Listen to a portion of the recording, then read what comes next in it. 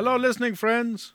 مرحبا بكم أيها الأصدقاء المستمعون. We are so glad you tuned in to listen to this program. يسعدنا أنكم عدتم للإصغاء إلينا مرة أخرى في هذا البرنامج. We have been going through a series of messages entitled The Garden versus the City. نحن بصدد سلسلة من الرسائل عنوانها الجنة بالمقارنة مع المدينة.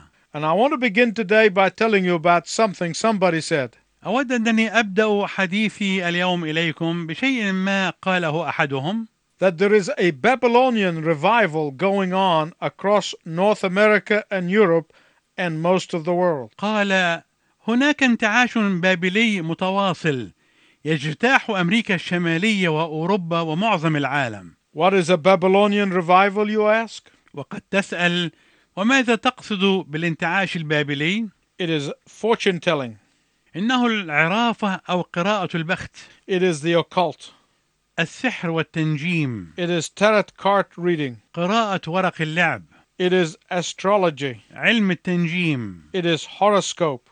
البروج لكشف الطوالع. All of these latest crazes are as old as chapter 11 of the book of Genesis. كل هذه الألوان الحديثة من الخبل والجنون هي قديمة قدم الأصحاح 11 من سفر التكوين. For those of you joining us for the first time, we are in the middle of a series of broadcasts I call The Garden versus the City.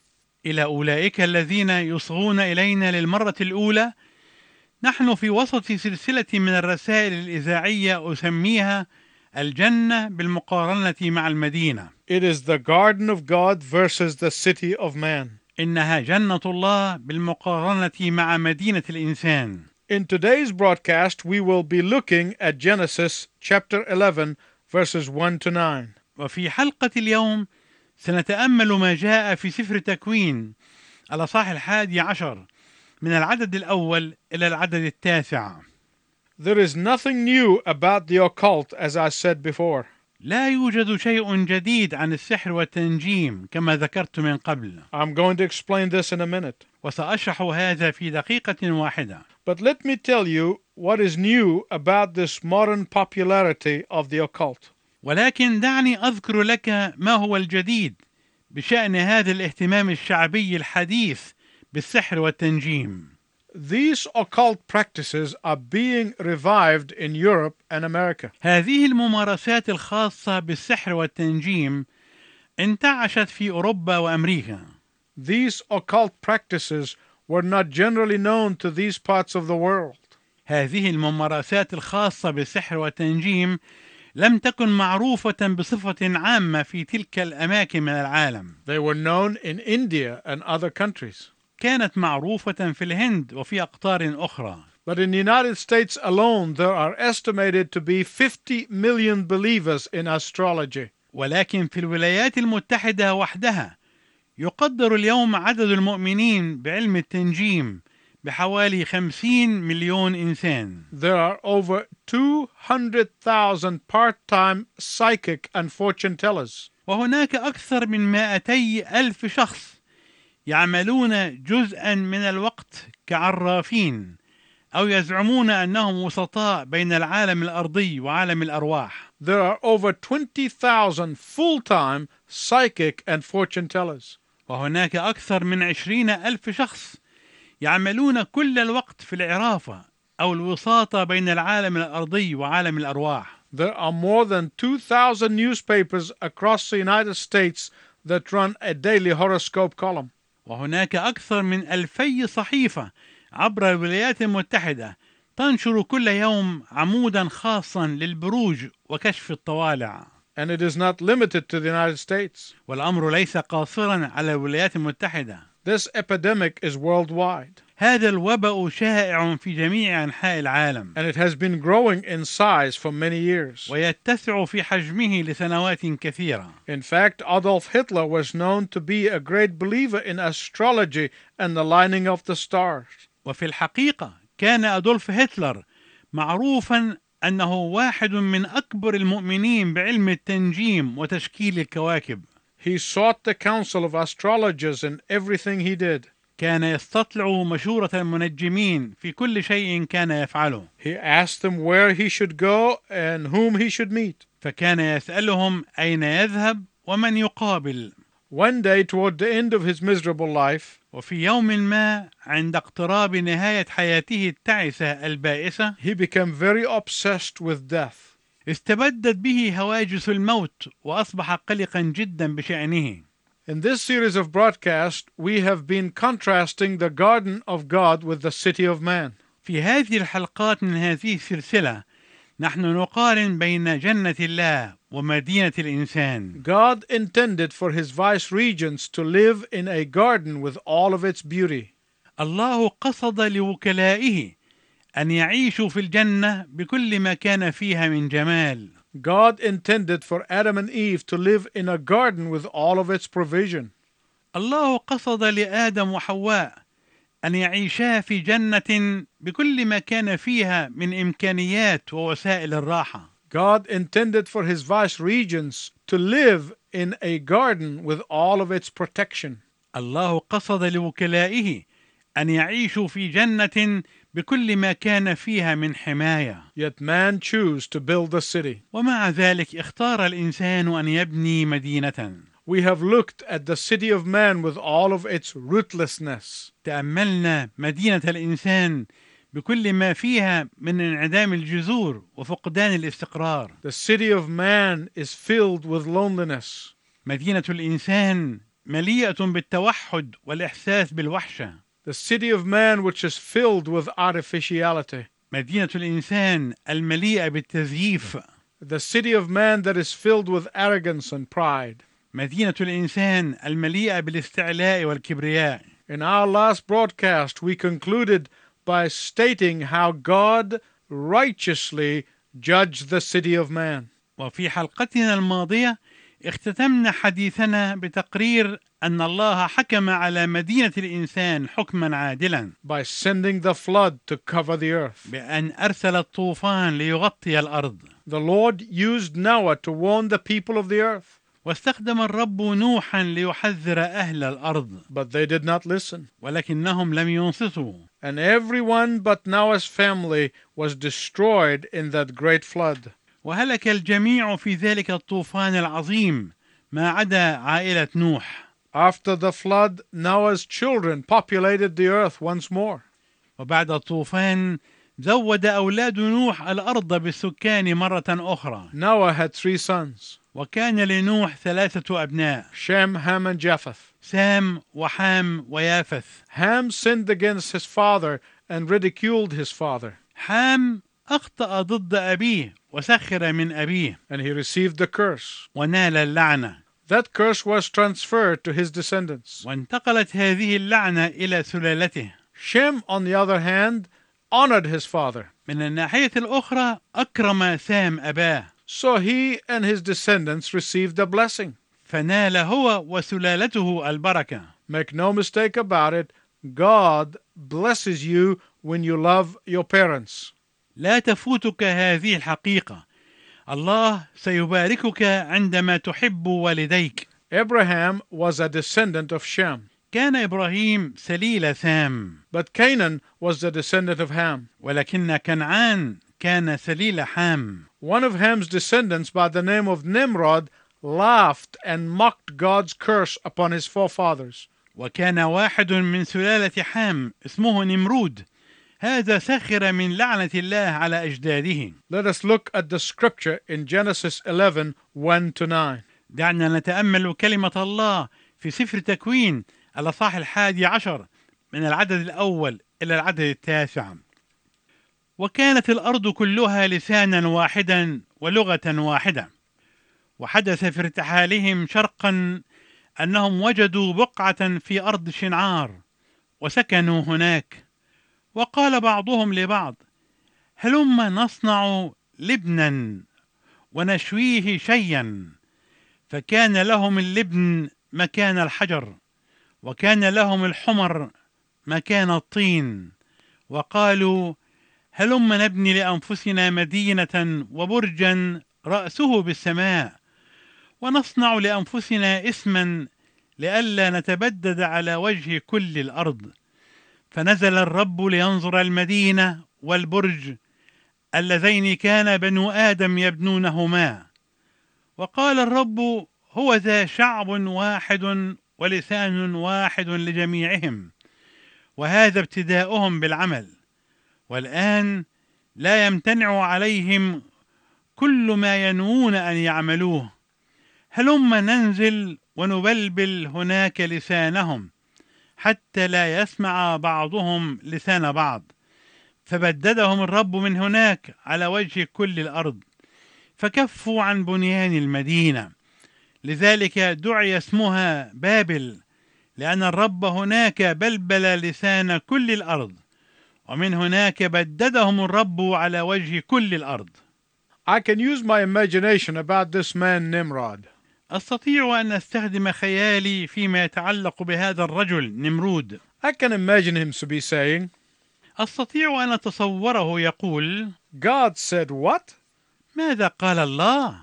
We are going to be slaves to the descendants of Shem? أسنكون عبيدا لسلالة سام؟ What kind of God is this? أي إله هذا؟ I'm going to show him who is what. سأريه من هو. Instead of recognizing his ancestors' sin, وبدلا من أن يعترف بخطية أسلافه، instead of repenting and turning to the Lord and finding favor in the eyes of the Lord, وبدلا من التوبة والاتجاه إلى الرب ليجد نعمة في عيني الرب، Nimrod wanted to defy God and God's plan. أراد نمرود أن يتحدى الله وخطة الله. Nimrod wanted to prove that he was not in need of God. أراد نمرود أن يبرهن أنه لم يكن في حاجة إلى الله. Nimrod wanted to build a civilization to oppose God. أراد نمرود أن يبني مدنية تعارض الله. People who refuse to believe in Jesus Christ are under God's judgment. الناس الذين يرفضون الإيمان بيسوع المسيح هم تحت دينونة الله. And anyone who refuses to deal with the cause of that judgment وكل من يرفض التعامل مع سبب تلك الدينونة is in rebellion. هم في حالة عصيان وتمرد. There are people who are under curse who refuse to come to God for freedom from that curse. هناك أناس تحت اللعنة وهم يرفضون أن يأتوا إلى الله لينالوا الحرية من تلك اللعنة. Do you know why? أتعرف لماذا؟ Because that requires their submission to God. لأن هذا يتطلب خضوعهم لله. Every disease and every sickness known to mankind is the result of the original sin. كل وباء وكل مرض معروف للبشر هو نتيجة الخطية الأصلية. Every pain and every heartache in the world is the result of the original sin. كل ألم وكل وجع في القلب في العالم هو نتيجة الخطية الأصلية. Every sin and consequence of sin is the result of the fall of man. كل خطية وكل عواقب الخطية هي نتيجة لسقوط الإنسان.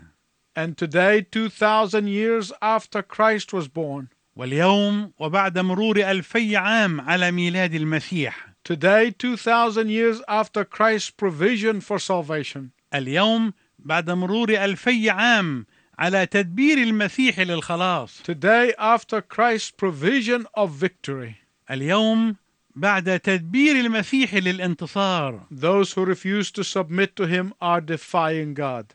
أولئك الذين يرفضون الخضوع له يتحدون الله. Look at the way we deal with the curse of sin. دعنا نتأمل الطريقة التي نتعامل بها مع لعنة الخطية. If there is a new virus in the universe, إذا كان هناك فيروس جديد في الكون، we say, oh, we can eliminate it. نحن نقول إننا نستطيع إبادته والقضاء عليه. If there is an incurable disease, إذا كان هناك وباء يستعصي على الشفاء، we say, oh, we will cure that. نحن نقول إننا نستطيع أن نعالجه. We brag saying, give us enough money, give us enough time and technology, and we can do anything. ونحن نتفاخر ونتبجح بالقول: أعطنا المال الكافي والوقت والتكنولوجيا ونحن نستطيع أن نعمل أي شيء. We don't need God, we have technology. نحن لا نحتاج إلى الله طالما أن لدينا التكنولوجيا. We don't need God, we have science. نحن لا نحتاج إلى الله طالما أن لدينا العلم. We don't need God, we have supercomputers. نحن لا نحتاج إلى الله لدينا كمبيوترات فائقة ومتقدمة. We don't need God. We have our ingenuity and talents. نحن لا نحتاج إلى الله، فلدينا براعتنا وعبقريتنا ووزناتنا. You don't have to be a great Bible scholar to understand that God cannot be defied. أنت لا تضطر أن تكون عالما عظيما في الكتاب المقدس لتفهم أن الله لا يمكن أن يشمخ عليه أو يتحدى. God's judgment cannot be defied. قضاء الله لا يمكن أن يتحدى. God's decrees cannot be defied. قوانين وأحكام الله لا يمكن أن تتحدى. There is only one way to escape the curse of sin. هناك طريق واحد للهروب من لعنة الخطية، And that is by coming to the only one who took the curse upon himself. وهو أن تأتي إلى الشخص الوحيد الذي حمل اللعنة على نفسه. That is why Jesus is given the name above every name. ولهذا أعطي يسوع اسما فوق كل اسم. And that is why at the name of Jesus every knee shall bow and every tongue will confess that he is Lord. ولهذا ينبغي أن تجثو باسم يسوع كل ركبة وأن يعترف كل لسان أن يسوع المسيح هو رب. Why? لماذا؟ Because he took a curse upon himself that did not belong to him. لأنه حمل على نفسه لعنة لم تكن تتعلق به. It was your curse and it was my curse that he took upon himself. حمل هو على نفسه لعنتك أنت ولعنتي أنا. Now let's go back to Nimrod. والآن دعنا نعود مرة أخرى إلى نمرود. Nimrod wanted to build a civilization. أراد نمرود أن يبني مدنية. Nimrod wanted to make God obsolete. أراد نمرود أن يجعل الله مهجورا وكأنه مات. Ultimately, Nimrod wanted his civilization to oppose God. وهدف نمرود النهائي هو أن يجعل مدنيته تعارض الله. That civilization we call Babylon or the Tower of Babel. تلك المدنية نسميها المدنية البابلية أو برج بابل. Today, I want to tell you why Babylon has always occupied a significant place in the Bible. واليوم أود أن أخبرك لماذا احتلت بابل دائما مكانا ذا مغزى ومعنى خاص في الكتاب المقدس. From the beginning of Genesis 11 all the way to the book of Revelation, من بداية الأصحاح 11 من سفر التكوين وعبر الكتاب حتى سفر الرؤيا. Babylon is a symbol of living at enmity with God. بابل هي رمز الحياة في عداوة مع الله. Babylon is a symbol of following false gods. بابل هي رمز اتباع الآلهة المزيفة. Babylon is a symbol of abomination of earthly cities. بابل هي رمز المدن الأرضية البغيضة. How did Babylon get that dubious reputation? كيف لحقت ببابل هذه السمعة المريبة؟ It all began here in Genesis 11 when Nimrod and the inhabitants of Babylon said to themselves, بدأت القصة كلها هنا في الأصحاح 11 من سفر تكوين عندما قال نمرود وسكان بابل ما يأتي. Let's come and build a city with a tower to reach heaven. هلم نبني لأنفسنا مدينة وبرجا رأسه بالسماء. And with this building project, the formal and well-organized opposition to God among humanity began. وبمشروع البناء هذا بدأت أول معارضة إنسانية رسمية ومنظمة تنظيما جيدا ضد الله. My listening friends, أيها الأصدقاء المستمعون، there are three important things you must remember about the people of Babylon. هناك 3 أشياء مهمة ينبغي أن تتذكروها عن أهل بابل. 1. أولا، They had a vision for a city without God. كانت لديهم رؤية لمدينة بدون الله. 2. ثانيا، They had a vision for stealing God's glory. كانت لهم رؤية لسرقة مجد الله.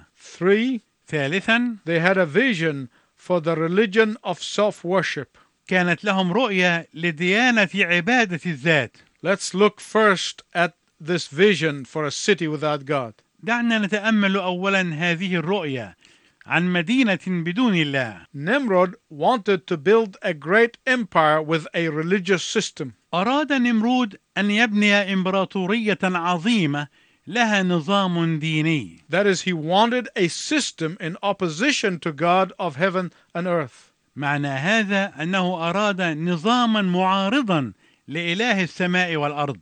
In a deliberate act, the citizens of Babylon chose to reject the knowledge of the true God.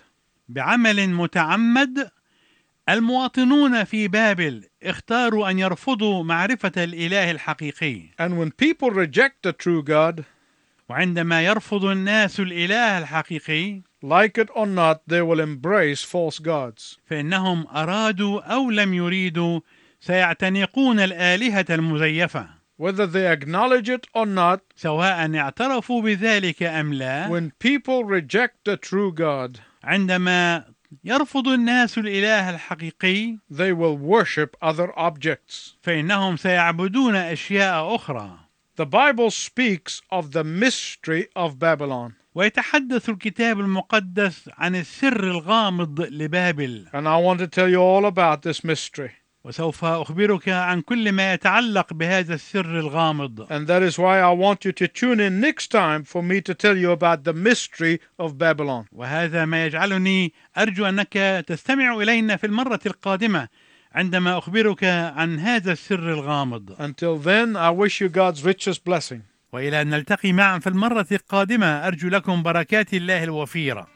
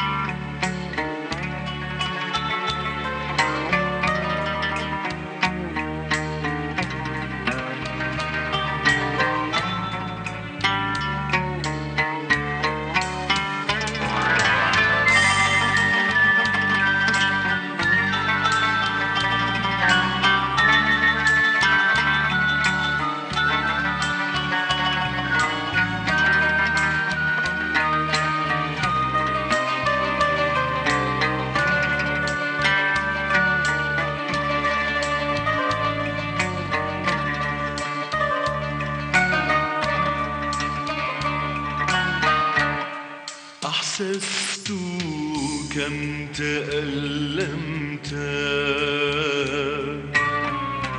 بقراءة لآلامك. أحسست كم تألمت بقراءة لآلامك. بأيدي الإثم جلدوك، بأيدي الإثم عروك، بأيدي الإثم جلدوك، بأيدي الإثم عروك. لتذوق الآلام عني وتصلب بدلا مني، بدلا مني.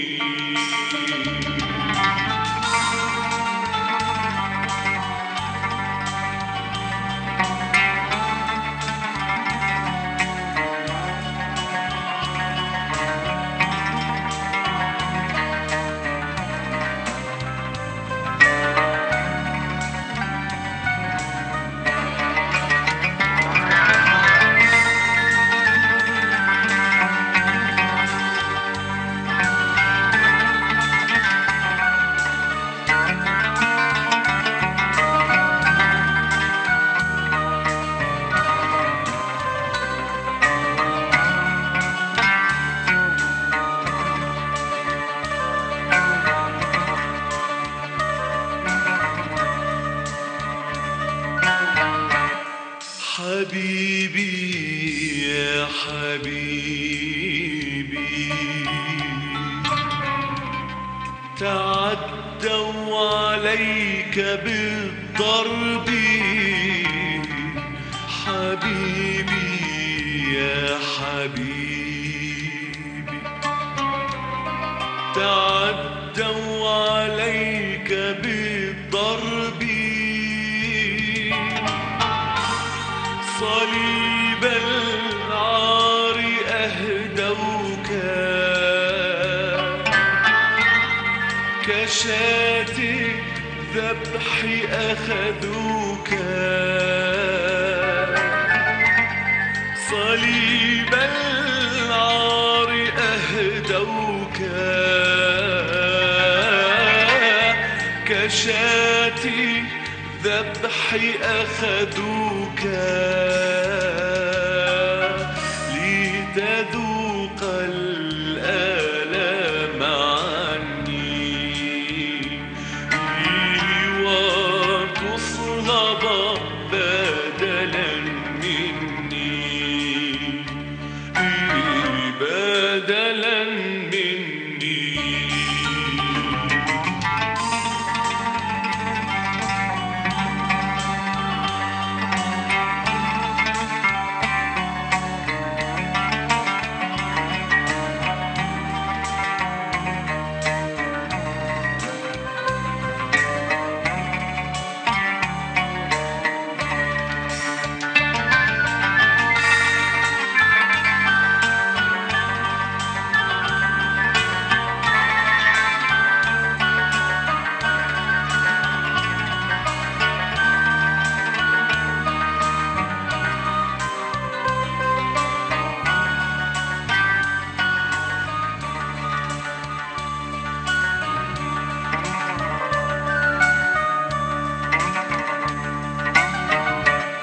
يرن صراخك في أذني